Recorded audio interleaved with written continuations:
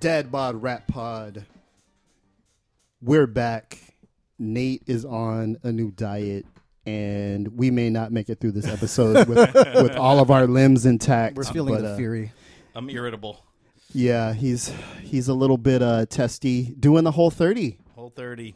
Not just part of the 30. No, the whole shit.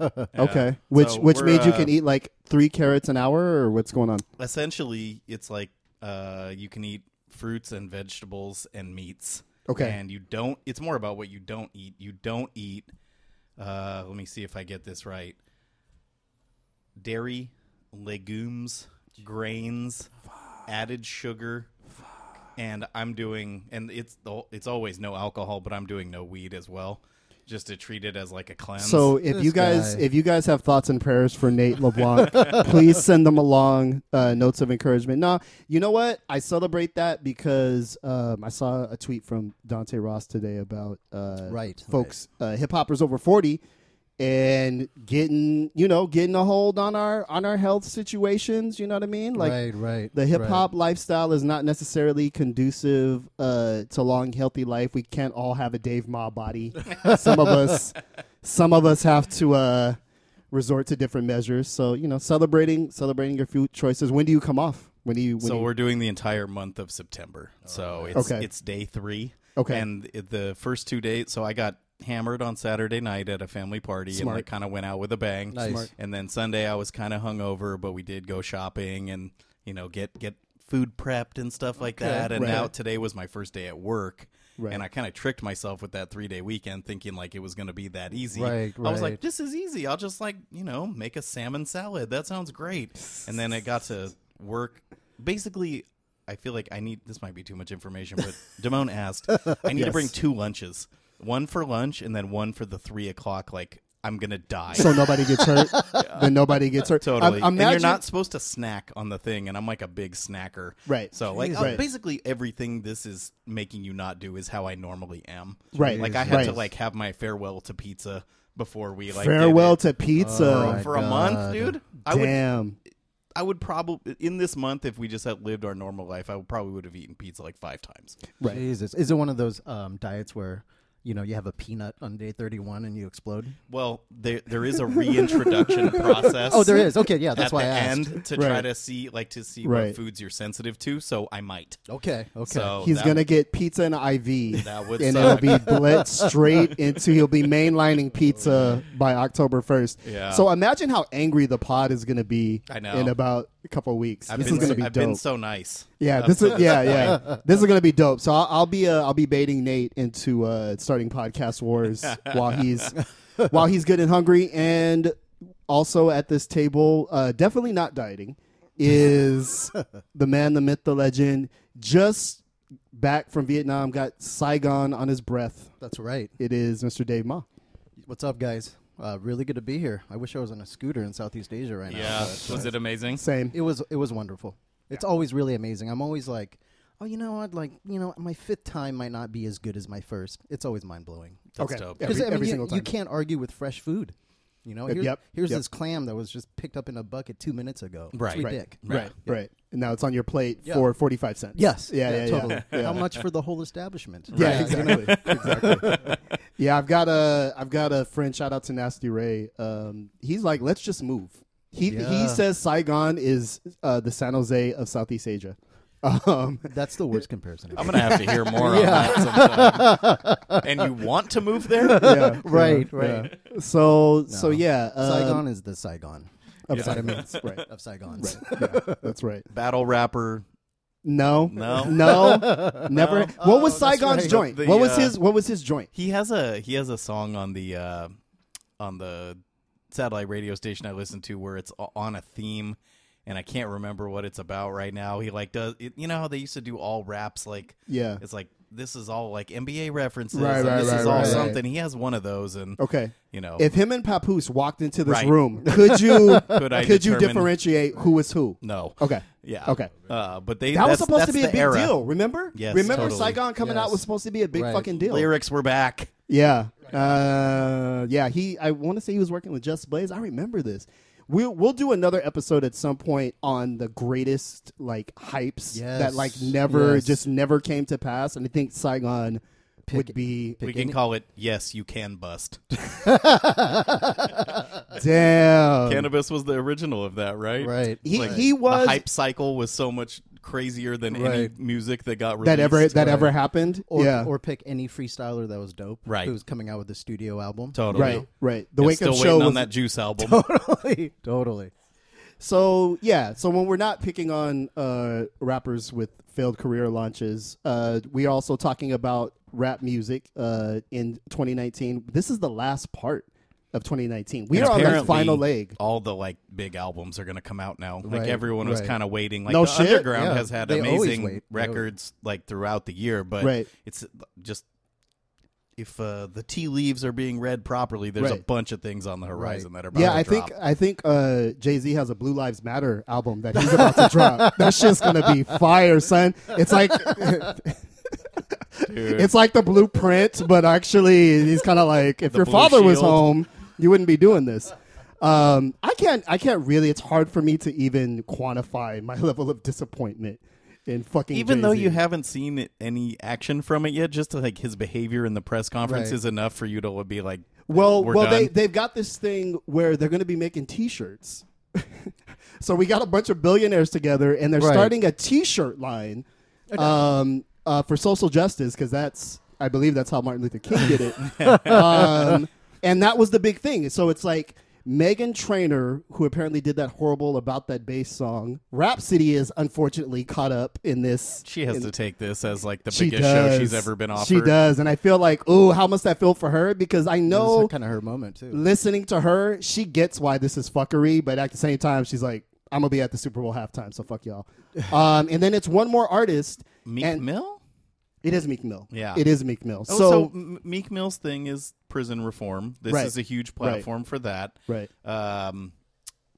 What's it called? A Rhapsody's thing, like her new album, which I Yeah. think is great, Yeah, by the way. it is very Eve good. Is like a kind of celebration of black womanhood. I'm happy to see that get a platform in this weirdly male, like Yeah. violent, like Sport. you're making them listen to her, kind of like do Lauryn Hill Right. and Nina Right. Simone and Right. like all these people who should be heard. Right. Meghan Trainor, I have no explanation for. She's I about don't that get bass. why she's there. No Yeah. trouble. No trouble. trouble. Yeah. No trouble whatsoever. She's all about trouble Yeah. with this one.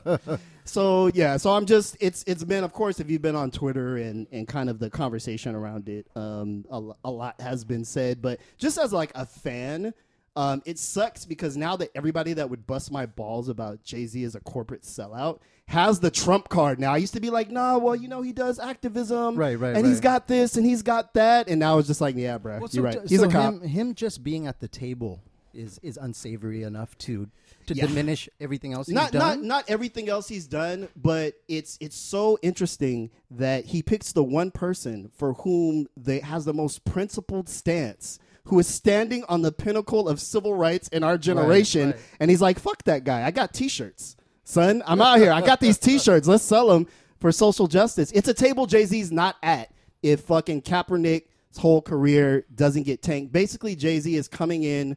And when Muhammad Ali was getting blackballed for not going to the military, Jay-Z's coming in and doing a USO tour. It's like, all right, bruh. I mean, your music is your music, but this is, I can't think of a worse corporate fuckery deal, in some time. I don't even watch the NFL anymore for many of the reasons that you just went over, but I am in wait and see mode with this. Like I don't was like gonna say I don't same. like, and you guys know I don't think canceling exists, but I don't cancel anyone based off a press conference.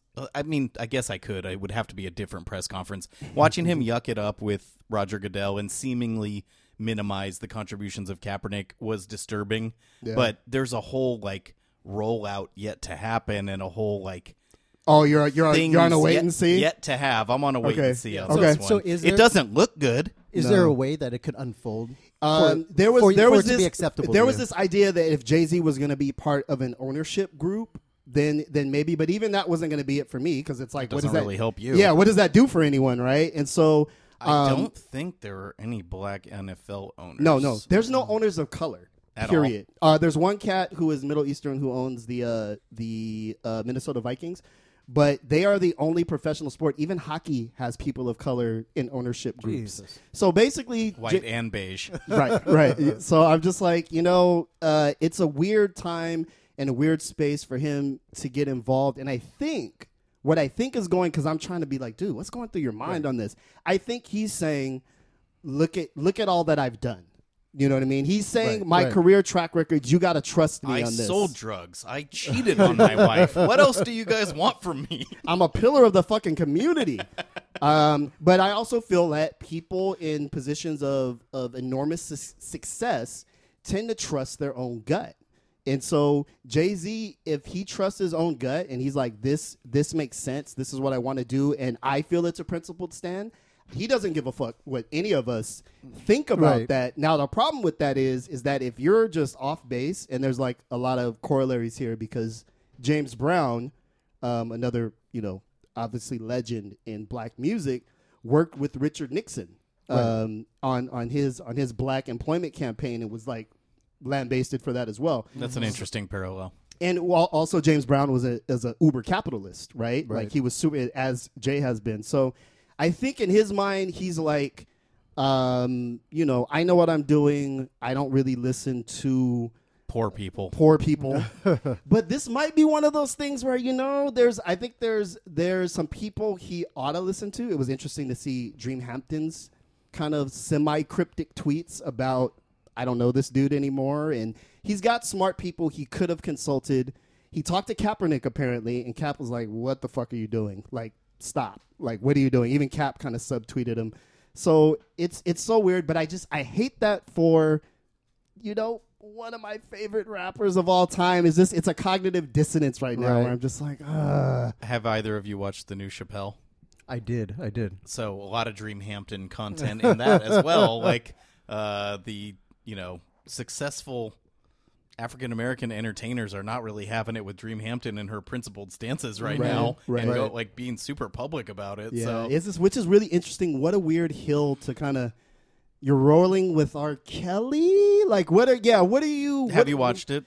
I have he is not. Certainly not rolling with R. Kelly. Right. And I think a lot of people are just basing it off of like two jokes. I'm not fully backing it either, but I'm not fully backing it either, but I will say that seeing the online reaction and then actually watching it for myself, his positions are a lot more nuanced than 100%. He has been given credit for. So as they've been portrayed. Yeah. And when you've watched it, let's have a real discussion about it. Okay. It's an interesting special. Okay. It's a very much like he's at a point in his life where he doesn't have to give a fuck about anything. Right. And like that's like it's kind of dangerous territory. But it's also we do need people out on the edges. Right. It's freeing. You see him on stage and he's freed. And he's taken these things head on. You know what I mean? So I give him credit for that at the very least. Yeah, I've really been on the fence because, I could have watched it over the weekend. But I really, again, coming out for the Jay-Z situation, some of this shit really, really bums me out. Right. I'm just kind of like okay. Kanye in the MAGA hat. Yeah, yeah. It's just kind of like I'm not even mad. I'm just so bummed. Right. You're just sad. It's kind of like you have this shitty analysis of the world and what we need right now. And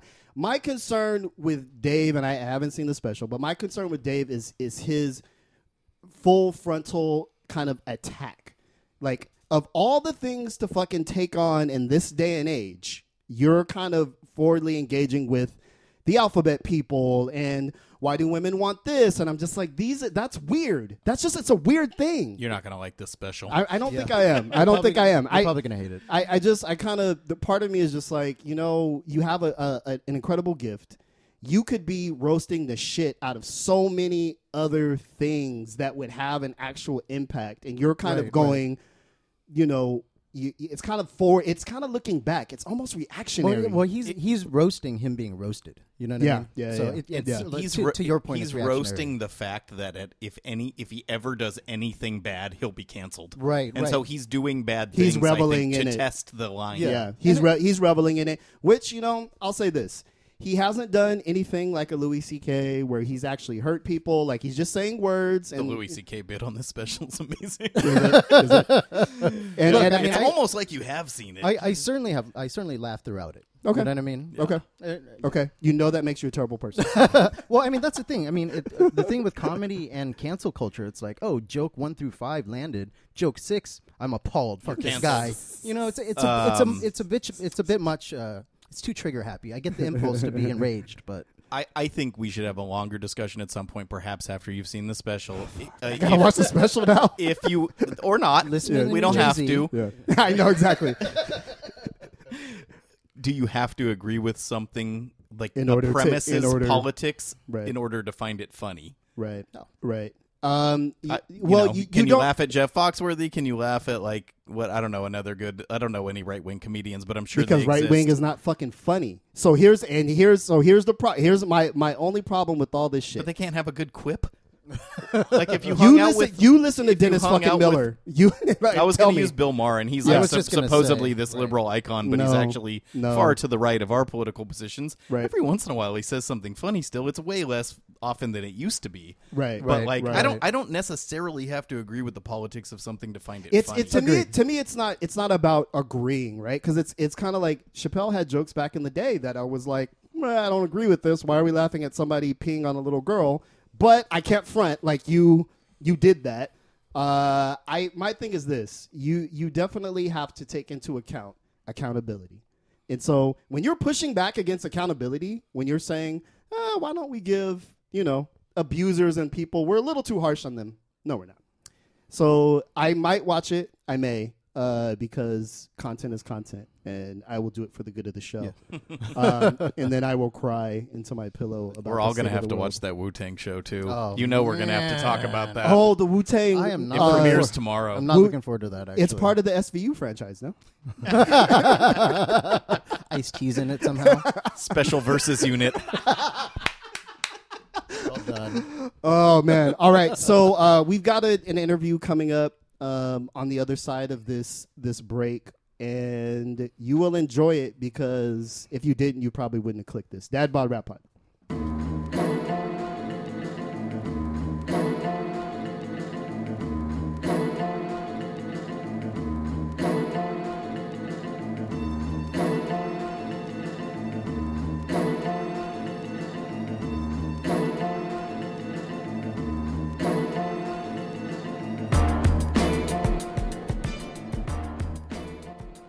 All right, Dad Bod Rap Pod, once again, always talking to people who are moving and shaping culture. Today is no different.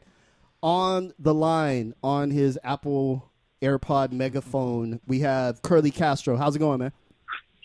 You, what's up? I'm good, man. Yeah? Where are Good. you at I just, right now? Where are you physically located? Oh, I live in Philadelphia. Okay, I'm from Brooklyn, okay. and I made it through the retrograde. I know that's been throwing off everybody. Man, so, for so real. it's still here. You know what I'm saying? And it's a good scapegoat. Like, a lot of things have been going different for me recently. I just tell my mom, just look for that retrograde. Don't look to me. Scapegoat 2019. That's what's up. Yeah. That's what's up. All right. Yeah. Well, thanks for joining us on the program. You're definitely connected to us, and we're happy to finally have you on. I know you've worked a lot with Zilla Rocca, who is the only person to come on this show twice. And we've talked about your work here on the program. So Zilla's a legend, but I'm a follower of y'all. So don't. appreciate that, man. Thanks, man. I don't follow him. I follow y'all. Like, I I've heard been best that. friends with him for over a decade now. We're done following each other. But yeah, no doubt. I heard that. So you've got a new record coming out. You sent us a couple of joints. Is this Yeah, I from got a new record? I got a bunch of pots on the fire right now. So, it's not really in any order, but I do have a Shrapnel EP coming out, and Shrapnel is a new group between me and Primrock, and we're doing our work with that through Backwood Studios. So we have an EP coming out relatively soon, so, sometime in September, and then we have an LP scheduled on their release schedule for next year. Nice. And that's done already and stuff like that. So I sent y'all one of those, and then also I'm double barreling. I don't give a damn. I also have my duo with Zilla Rocca. We go by Griff Company whenever me and him get together and do shit. And we have that CD and release coming out soon, like maybe this week or something like that. I don't know. Wrecking Crew's crazy. Yeah.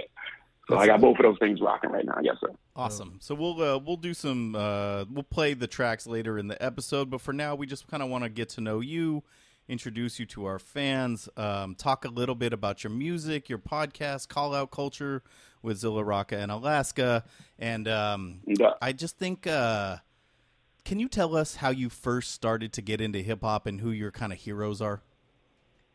Oh, okay. Yeah, no problem. I'll be dating myself. That's what we're about here. Yeah, it's all good. I'm an 80s baby. I got into hip hop because it's in the air. I grew up in Brooklyn. Yeah. It would be in the streets. It'd be coming out of cars, boom boxes. I'm talking about. I grew up in the era where, and not to be cliche, but like, you know, the trains used to tell stories. Mm-hmm. And so it used to be like top to bottom, not just the tagging that came later. It looked like, you know, just wild style scribble scratch, but like top to bottom.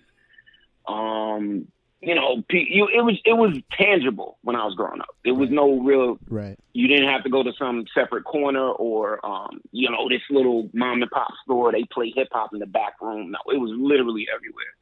You couldn't get away from it, and so I would say early mid '80s when it, like, you know, just started just being like turn right, turn left. Anywhere you were in Medina, there was some hip hop going on.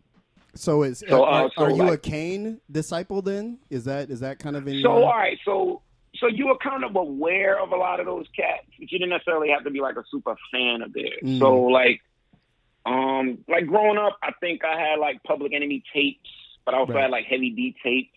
You know what I'm saying? And Karis One, I felt like was people don't believe. He was already falling off when I started. Like, ouch.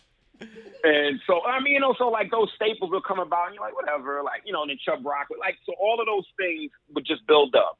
Old Run DMC, JJ Fad, any like single that would crack on the streets, you would hear from in my neighborhoods and stuff like that. And then you would hear more of the quote unquote mainstream stuff that was a little different. So that was like your Queen Latifahs, your, you know, your sponsored artists that were on TV, you know, Fresh Prince. I'm moving into the 90s, but stuff like that. So like my influences early on, I think, there was like a PEC planted in me, a Public Enemy seed, but I wasn't like a fanatic of theirs. And then when I started purchasing music and getting into music, the biggest irony of my music fandom is, so I got into NWA from my white friend named Sanford. Of course. And so, that's how it works. Right. I know you had to listen and break that down. So this cat was like, the biggest, you wouldn't believe, the biggest NWA fan in his room. He had all the posters. Yeah, of course. Totally. He had the, but just the outlier though, because nobody else liked them like that. Like, so he was just an outlier from everybody just liking hip hop, you know. So this is 91. So this is like, you know, BITC, Fat Joe stuff. You know, New York was rocking. You know what I'm saying? There was plenty of artists to pick from. So for him to go all the way out west, which, you know, required a little effort. We didn't always get, especially back then, we didn't always get everything coming across immediately. Right. So like you would hear of stuff and things, and so he was like, yeah, these guys. He had all the posters. He had the starter jacket. He had the hat. I'm serious. He had the hat turned backwards, but that was only his like quote unquote peculiar fandom. And he like everything else was kind of normal. Right. And he just kept. I mean, he had this stuff before I even knew who they were. And I would go to his house. I'm like, yo, what the. And then the you know, the language was striking, but it was whatever. Yeah. So I think I came up on a Special Ed. I remember Special Ed because I kind of looked like him, and his songs were pretty accessible, Brooklyn and all that stuff. So like when you were coming up, you started like trying to pay attention to your borough cats, and then you would see who else is doing what. You know, back then. Yeah. Sorry, that was so long winded, but all good, man. So my influences were like hip hop. Herself, like just her living and breathing at that time. The culture as is. And then when did you start to like really, you know, say I am a rapper? This is where I'm going with it. When did that click for you? Okay. It's got a story for everything. So when I came into the game, let's see, it's 90. Oh my God, sorry, 95, 96 is when I started like taking it seriously. I got into school. Now, when I first started, though, fellas, I wanted to be a hype man. I didn't want to be. You a aspired to lead be a MC. hype man. Yes, I wanted to be Flavor Flav. I Okay. wanted to be Freaky Ty. Okay. I wanted to be a Split Star and I wanted a co-star, not the dancer. I broke when I was a kid. I was doing the worm, but that was it. Right, Once right. they did the windmills and other things like that, I wasn't that good. I could up rock a little bit, but I could never get the footwork too down. So Same. you give up when you know you're not, you're going to embarrass yourself with that. So I remember just wanting to be the hype man. I had a very strong voice. I could memorize I remember I would be able to memorize other people's stuff like nothing, but I had to kind of hear it on. So I was in my mind, I was like, oh, I can do overdubs. Just let me be on stage. Yeah. At that point, I was doing theater, like in terms of like performing at that age. That was my most expressive thing, doing theater and kind of debate. So I always kind of had that. Mm-hmm. And I wrote like some poetry, so I always had that a little bit. But as far as like full-fledged emceeing, I didn't want to do that at first. I wanted to be the hype man. Interesting. And then I started writing, as you want to do in the company you keep. And then my writing got to the point where I could be part of the first group I was. And so they said, hey, come on. And then That's and then it's been history since then. But yeah, I started out wanting to be like Flavor Flav, Freaky Ty. Wow. So that's The other guys in the Lost Boys, whatever their names were. I like Follower of the new school. Wow. Yeah. Wow. I like He's that like you Deb had Love X's brother. on recall like the top 5 hype men. Yeah, totally. Like that was dope. Hype man connoisseur. It was only like on 2 hands the ones that were getting Wow. play, and so like We need I had a a top small, 5. I had a small little Mount Rushmore of hype men, and I got that locked and loaded. Damn. Wow. Yeah. Wow. Damn, that's dope. That's dope. And then so obviously it progresses. You kind of become this artist, right? And are you still in Brooklyn at that time? When did you start kind of moving around? So I went to school in 95, 96. That's when I came to Philadelphia. I went to Temple University. Okay. And that's when I kind of spread my wings. So I just kind of stayed in Philly, and then I did more of my traveling and touring from here. So like I'm located here. I'm a Philadelphia transplant. But yeah, when I got to Philly is when I started like taking. And the irony is, it's all those type of things that you see in yourself, but you don't recognize it. So where I went to high school, I went to Brooklyn Technical High School, Mm-hmm. and it was in the Fort Greene downtown Brooklyn area of the city. And Brooklyn is the Mecca. Yeah. New York is the Mecca, Brooklyn's the Medina, but really it's Planet Brooklyn, so don't even try. All right, so I went to a gigantic high school. Like my graduating class was like in the thousands or something like that. Mm. So we used to also, if you can imagine that type of student body, we're in the morning we're all going in one direction to the school on like a couple of blocks, and we're taking up all the space. And I remember, and this is when I realized rappers were smaller than they seemed in their pictures. So there were so many of us going in either direction, whether coming to school that morning or leaving that afternoon. That boot camp clique and Buckshot used to walk in the street to get past us. Now, I don't know what they were doing at these times. I don't know if they were leaving the studio right early in the morning, but I would always see them. And they had and if y'all can remember, there was always a Brooklyn, New York bop when you walked back Right. then. So that bop, and you walk in there, don't mess with me, you know what I'm saying? My shoulders got rhythm too. And check it, y'all, we would be like shoulder to shoulder, like 3 across. It was a small block. We all walk into high school and stuff. And you would see them, their little heads bopping up and down on the out. And not to diss them, I love them. I really like Yeah, for sure. Click, Buckshot the told you Shining. he was You know, 5 feet tall. He Yeah. told you. Yeah, I know, but you still don't like even. But the 5FT, you thought I was some slang. Like he's really small, and so like, I'm in high school, and not to disparage them, boot camp quick forever, and I'm just like, oh, those rappers, like, because you didn't see all Right. of them in person Right. all the time. I remember there was a time where something innocuous. I saw Busta Rhymes, and he had to be coming off tour because he had a big bag with him, Mm-hmm. but he looked exhausted. And he was just going into his apartment at the time on Flatbush. And he's just like, Bust, we come with the energy, so you think he's Busta Rhymes. You think he's a walking dynamo. He's like, Right. what's up? And then you're like, oh, man, he's like human and shit. Yeah. I'm not doing that rapping shit. He's And like, then fuck there was another Delta. time. Yeah, exactly. Like, you know what I'm saying? Like, I knew Charlie Brown was up to something. But, and another random time is I was just walking somewhere. I was on Flatbush. A lot of stuff would happen on Flatbush. If you're not familiar, that's like one of our main blocks in Brooklyn. It runs the length of the borough. Old Dirty Bastard was in some truck, and he pulled up and jumped the curb a bit, and jumped out the truck, and said, "Bitch, you know who I am? I'm the Old Dirty Bastard." Got back in the truck and pulled off. And to this day, I don't know if he was really talking to anybody. There was nobody. Best story ever, dude. Yeah. Wow. Like, rest in peace to the guy they signed. There was nobody that reacted or responded like, leave me alone, or trying to get away from him. It just seemed like he was just having, and I'm not saying this to add to the myth of ODB. This literally happened. Like, and we were looking around like, he talking to you? Like, everybody was looking at each other like, you talking to him? Like, no, just keep walking. Like, It's New York. You're supposed to give celebrities their space. Oh, man, that's crazy, man. The melting pot, for real. Yeah. Those are my little, like... Yeah, that's awesome.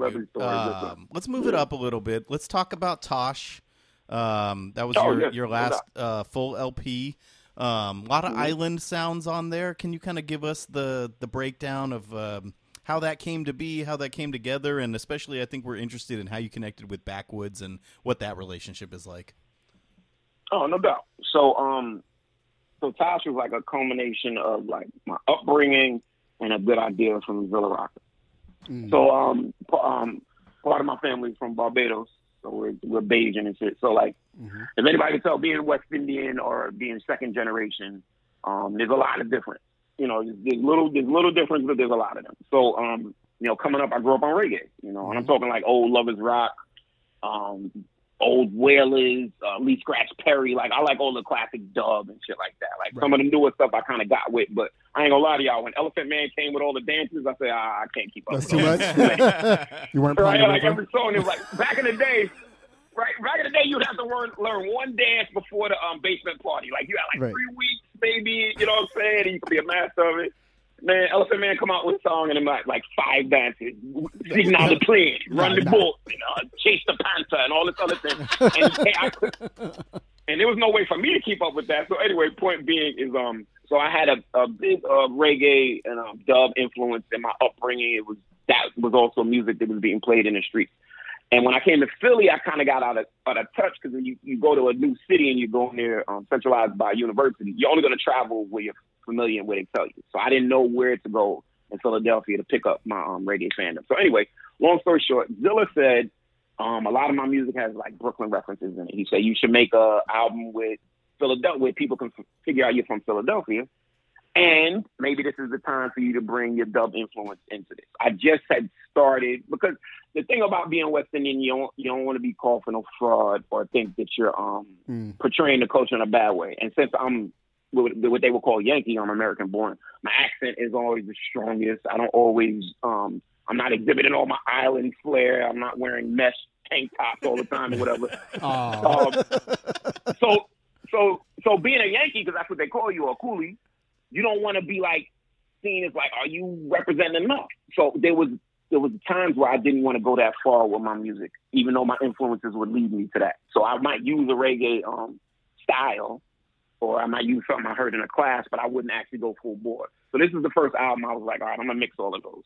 And Zilla's Philadelphia idea morphed into, you should have dub samples with Schoolie D drums and go from there. And that's pretty much the initial Tosh idea from, shout out my partner, Zilla Rocker. And so I just went from there. So what I did was I asked producers, as you can tell with Wrecking Crew, we have producers in-house for some of our full LPs. We'll use a bunch of producers. It's a skill of ours because it still sounds cohesive. And so I sent out an assignment. I said, give me something dub influence or reggae influence. And I didn't give them too many restrictions. I just let them have that. And then you see all the varying results. So I didn't want it to be too dubbed out, because I didn't want to play that style out too much. Right. But I wanted you to see the influences. So like on a song, speaking of which, Night Terror Fabulous, produced by Uncommon NASA. There's like 2 dub samples in there, but the way he laid it out, it's not traditional dub one drop type shit. You know what I'm saying? There's a variety to it, and there's a lot of tracks on there like that. So yeah, that's pretty much how the album, the creatively and the aesthetic was born.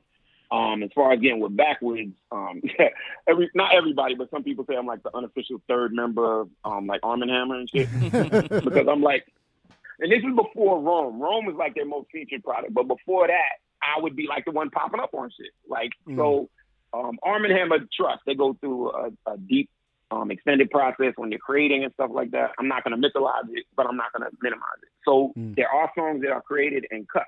So you never know if you're going to make a project. And that goes with Wood's projects too. So trust me, there's like B-sides floating around and stuff like that. I won't even tell you who's on these joints. You'd be amazed. But, but sometimes, things don't come to fruition. So when I would work with them, I didn't always know if stuff would make the cut.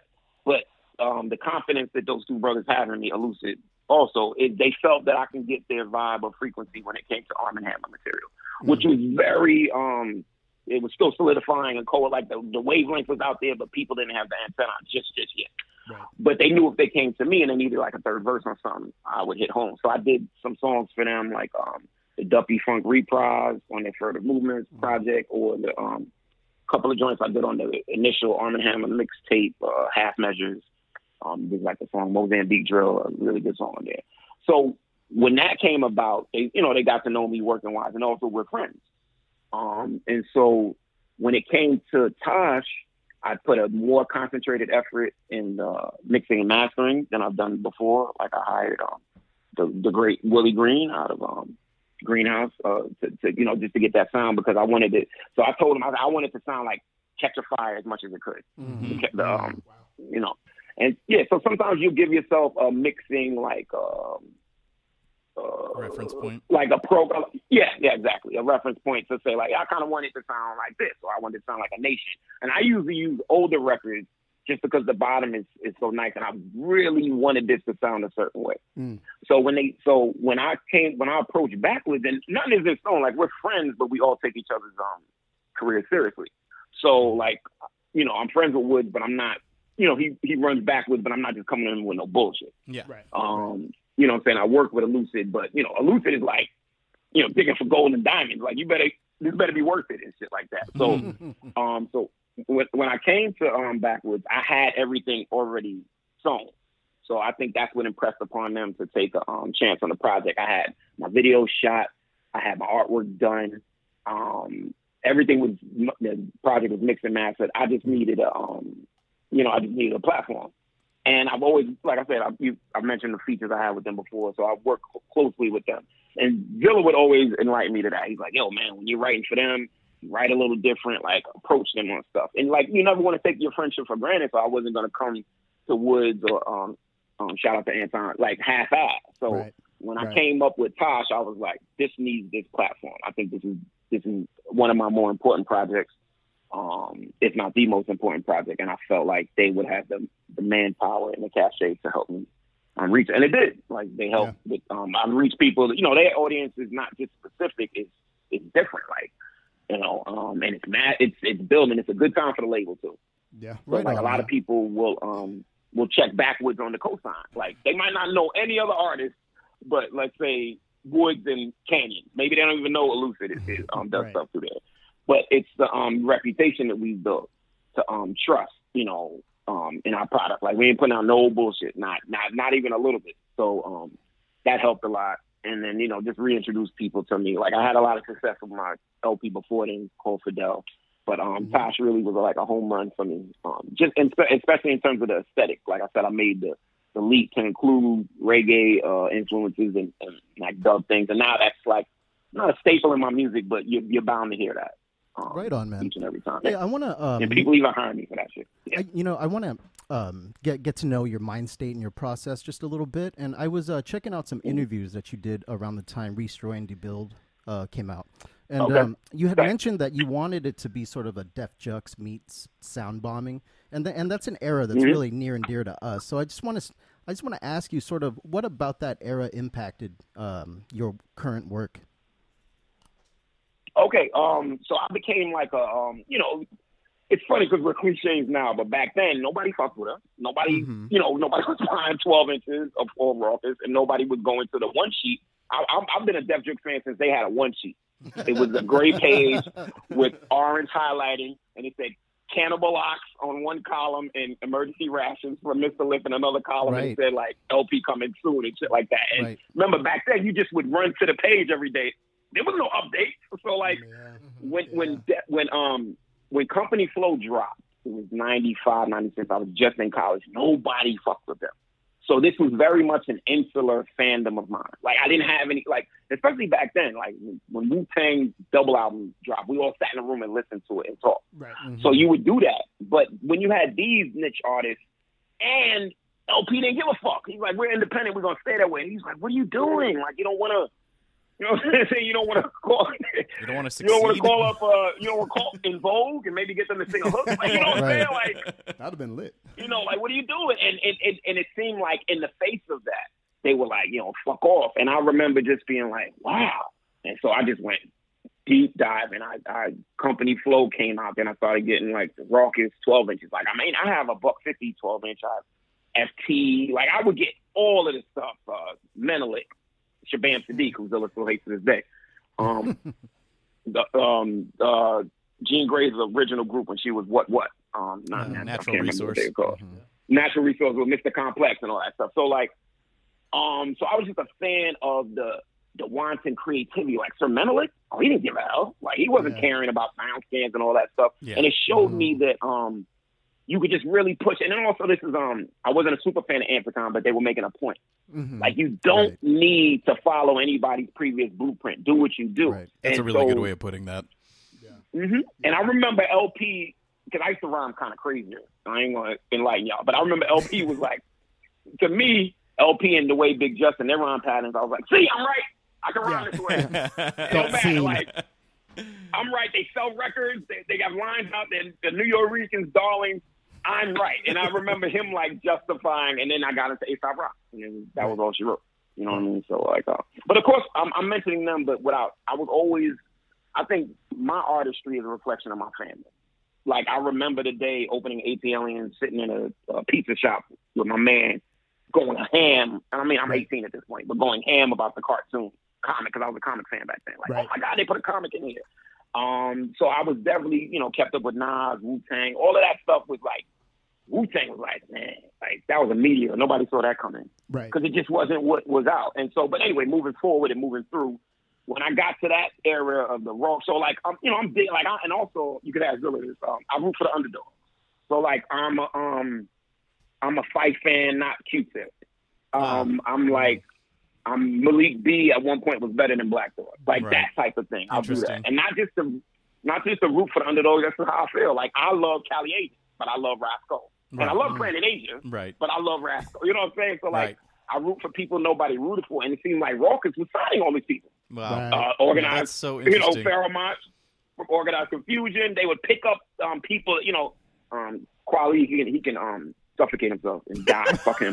But like, and you know, he will suffocate because he has no breath control. So just give it a minute. But anyway, but back then they were such pioneers. Mr. Man, like, he was in the Bush Babies. I used to see him all the time. I'm from Flatbush. You know what I'm saying? And so when you seeing these cats translated into, I remember seeing the 2000 Seasons 12-inch. Like, yo, this is real.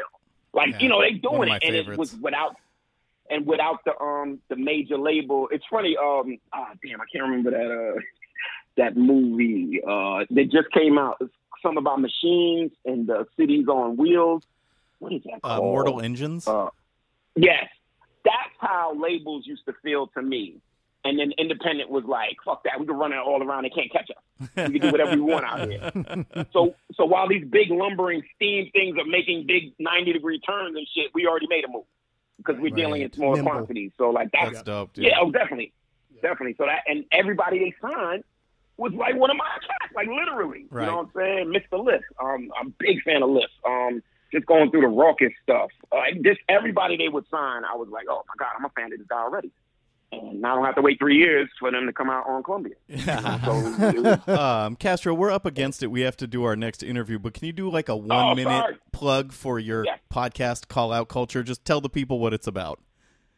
Okay, so Call Out Culture is pretty much what the title implies. In this day and age, a lot of people are being called out, especially on social media and things of that nature. And so we wanted to reverse the trend and just you know, call out the call-outers. And not so much, you know, tit for tat, you for you, but like, you know, we're going to bring you to task too. And in the meanwhile, we're going to talk about hip-hop. We're going to talk about topics, social, economic, whatever comes to mind. Big influence with Blueprint podcast, Super Duty Tough Work. Sure. They're letting a lot of artists know that the platform is there. I also have another podcast. It's called The Podcast Has No Name. It was inspired by Game of Thrones, and we did a lot of Game of Thrones stuff. But since the podcast has no name, we do whatever the fuck we want. So we review entertainment and we talk about shit. I'll have to check that out. Yeah. I haven't listened to that one yet. Oh yeah, that one's great. Yeah, that one's But so Call Out Culture is just that, and so we do varying things. Sometimes we'll have guests, and just the topics vary. It turned into the phone conversations I would have with Zilla. He's a married family man, so we only kind of talk heavy in the morning when he's commuting to work and I'm commuting. So we said, let's make this a podcast. Alaska was wanted down to Alaska was down with the idea, and he's the workhorse of the podcast. He does a lot of the post production and shit like that. So shout out to him too. There it is. Well, we appreciate you coming on. Everybody definitely be on the lookout for Curly Castro's new work. We'll play some tracks coming up after this segment, man, and we just really appreciate you coming on. Oh, thanks for having me. I'm sorry if I was long-winded. No, you were great. We could do this all day, but we gotta move on. But thank you very much. Really nice to talk to you. Thank you, man. No doubt. Everybody out there support Dad Bod Rap Pod podcast. I don't have a Dad Bod just yet. I have a subsidiary of their podcast, Starving Artist Podcast. DonateUsMoney.com. So just look for that. And but yeah, just support Wrecking Crew. We got a lot of stuff, merch, CDs, Shrapnel coming soon, Griff Company coming soon, and just look out for everything we got going. There it is. Appreciate man. the support. Be well, bro. Thank you, man. All right, brother. Peace.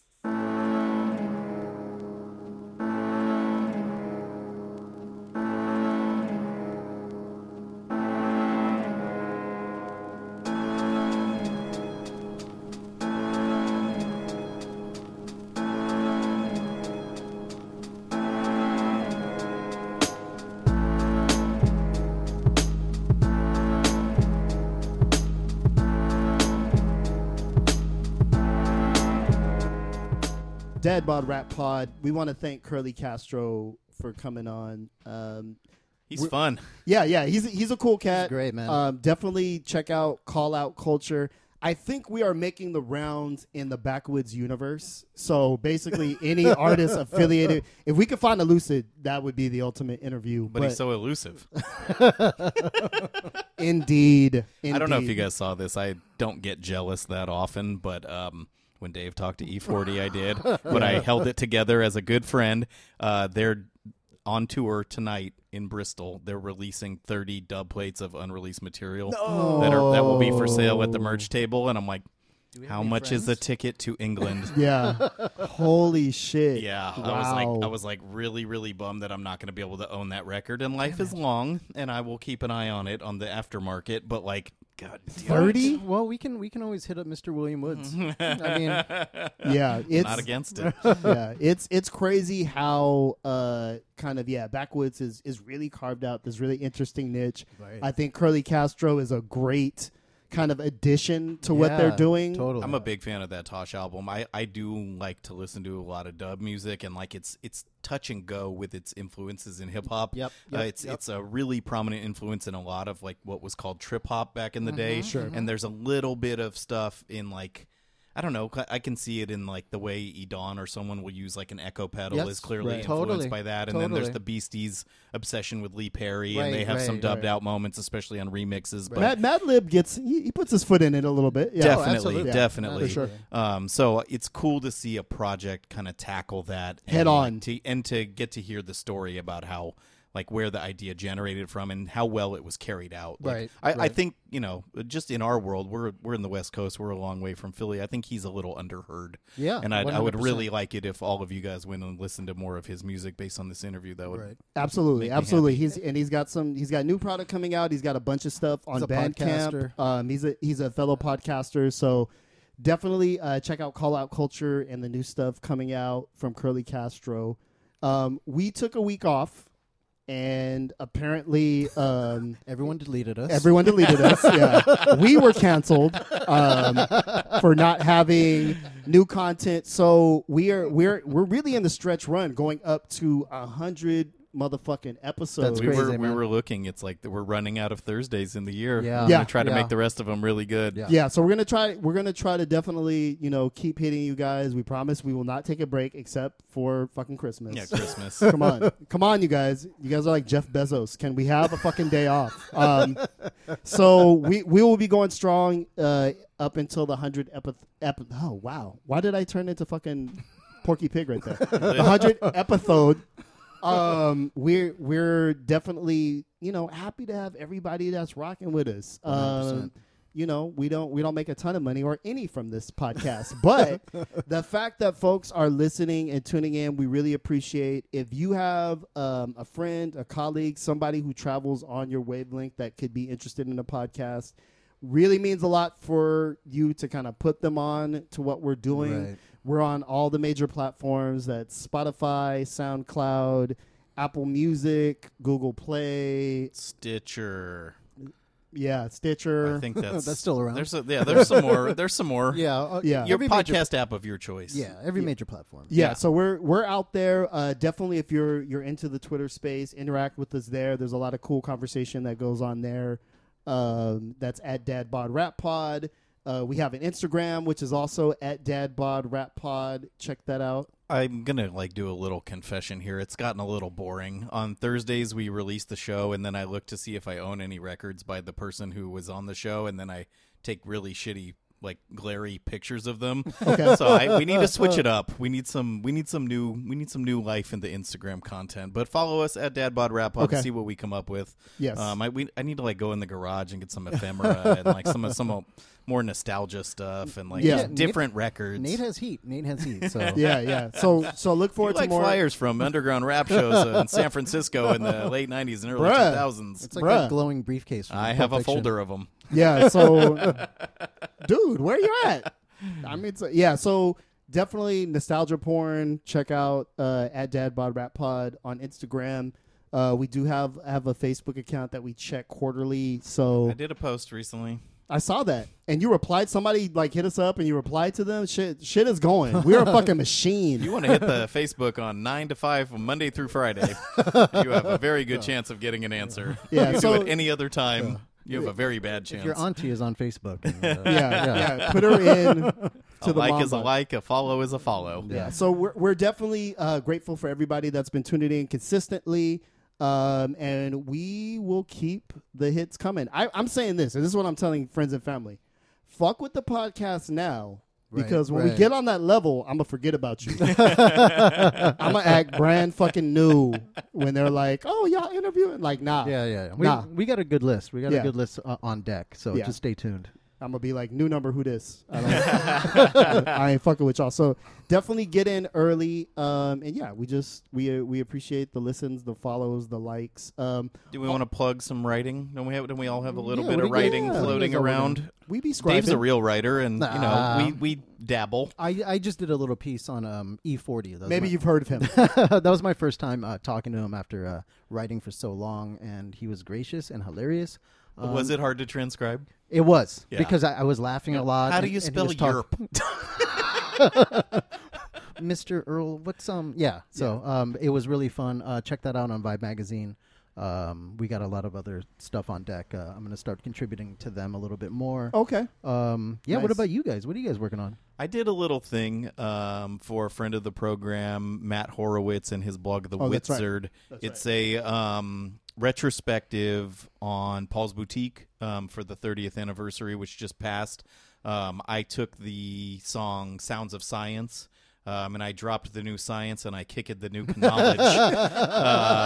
Mostly about how much Paul's Boutique is a kind of mirror image of Abbey Road. Right. Oh, So right. if you Nice. want to hear teenage Nate kind of pontificate about Beastie Boys and the Beatles, that's a good place to catch up with that. Oh, so that's that's nice. on that's on thewitzard.blogspot.com, and thanks to Matt and all the other contributors shout out for to letting Matt. me get down. And I think I haven't read the rest of the pieces yet. It's kind of it's a lot, so I'm gonna take that in slowly. But it was cool to like do something for a new outlet and to kind of like it really like put me back in my teenage years when I was Paul's Boutique was like the Bible for me. Nice. Well, That's a huge I'm record. always a big champion of your writing, Nate. So Thanks, I'm buddy. Yes. really looking forward to checking that out. I'm a big champion of watching TV. TV And champion. and a champion at it. I got some, I don't know what you want to call it, some pieces about, white supremacy. Boo. Yeah, boo on white supremacy. So I write for a site called Silicon Valley Debug, which is a local social justice Important organization. It's a little tiny thing that won a MacArthur Genius Award Yeah. last year. You might have heard of it. Yeah. So if you go to SiliconValleyDebug.com, I did a piece on how clueless our local politicians are about white supremacy. And I want to do some music writing coming up in the following months. Just let me know, dog. It's a year. Something a little less heavy. Yeah, exactly. It's a year. Last week was a year to the day I wrote the piece about Outkast, Right. and the Source Awards, and I was kind of going through my own shit. Let's So, collab on some shit. Yeah. We do it. More writing 2020 from the Dad Bod Rap Pod. But yeah, we out here commenting. We Writing, got takes. content, media. Yeah, all yeah, that. all that, all that. Punditry. Yep. Yeah. Pundit Jules. Thank you. Be here all week. Well done, sir. So we want to thank everybody for tapping in and rocking with us. And yeah, stay tuned for more Dad Bod Rap Pod. We're actually going to have more Dad Bod Rap Pod right now because our guest this week, Curly Castro, was generous enough to send us in some tracks that we're going to play for you. I believe we're playing this one for the first time anywhere.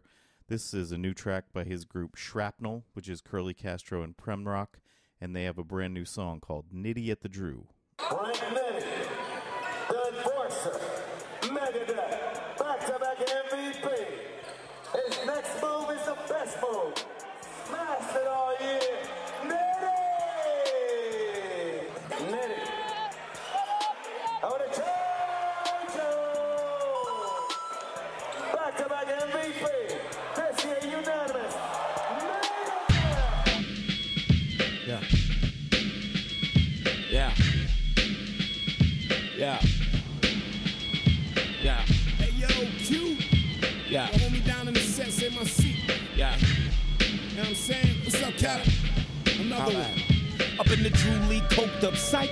Came to see Nitty break hearts and break ankles like word is pro vets might make it to the set. Even heard Oladipo's here to catch rap. See them stroll out from the free throw. What happens next? Late for practice, on time to cash checks. Off the bench, 6 man, no wonder. Shooter got no conscience. Jamal Crawford, you're gonna. Nate Robb outside crossing Iraq vets and his Iraq vest screaming I got next. What? Maxine Waters, I digress. Sitting courtside with them Spike Lee checks. Jail Green, highest bidder, write me checks. Black belt, Jay Johns, who gon' fight me next? With the glove throw back, with the light green chest. Always got the green light, Thunder Dan, heat check. Yeah, Frank been mad ill with the step back.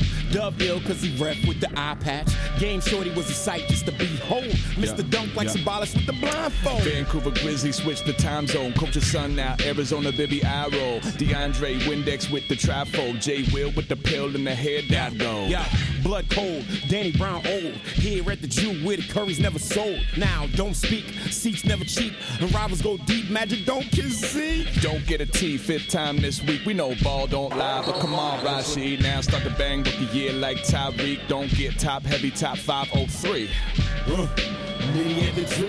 Don't get broke down, don't play the fool. The only guy, sham guy switching on the move. White men who can jump, you can get it too. Bev's on ball, D fly trap. You verse me, don't make me Kawhi laugh. Bev's on ball, D fly trap.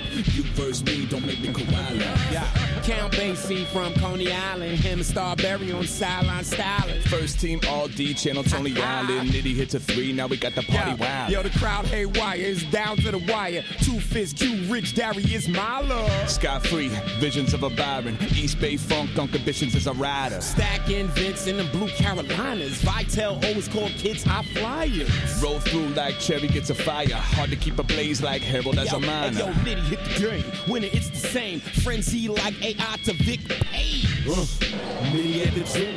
Don't get broke down, don't play the fool. The only guy sham guy switching on the move. White men who can jump, you can get it too. Pat Bev's on ball, D fly trap. You verse me, don't make me Kawhi laugh. Pat Bev's on ball, D fly trap. You verse me, don't make me Kawhi laugh.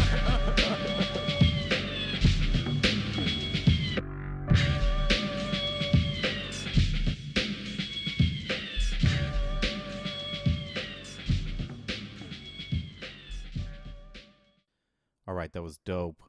Little tribute to street ball legend Nitty over the kind of Public Enemy-esque, if I will, beat there. Next up, we're going to end the show with another song. This song is called Company Dro. It's by Grift Company. Grift Company is Curly Castro and Zilla Rocca, and this track features Open Mike Eagle. Everybody check it out. Thanks for listening. Dadbod Rap Pod.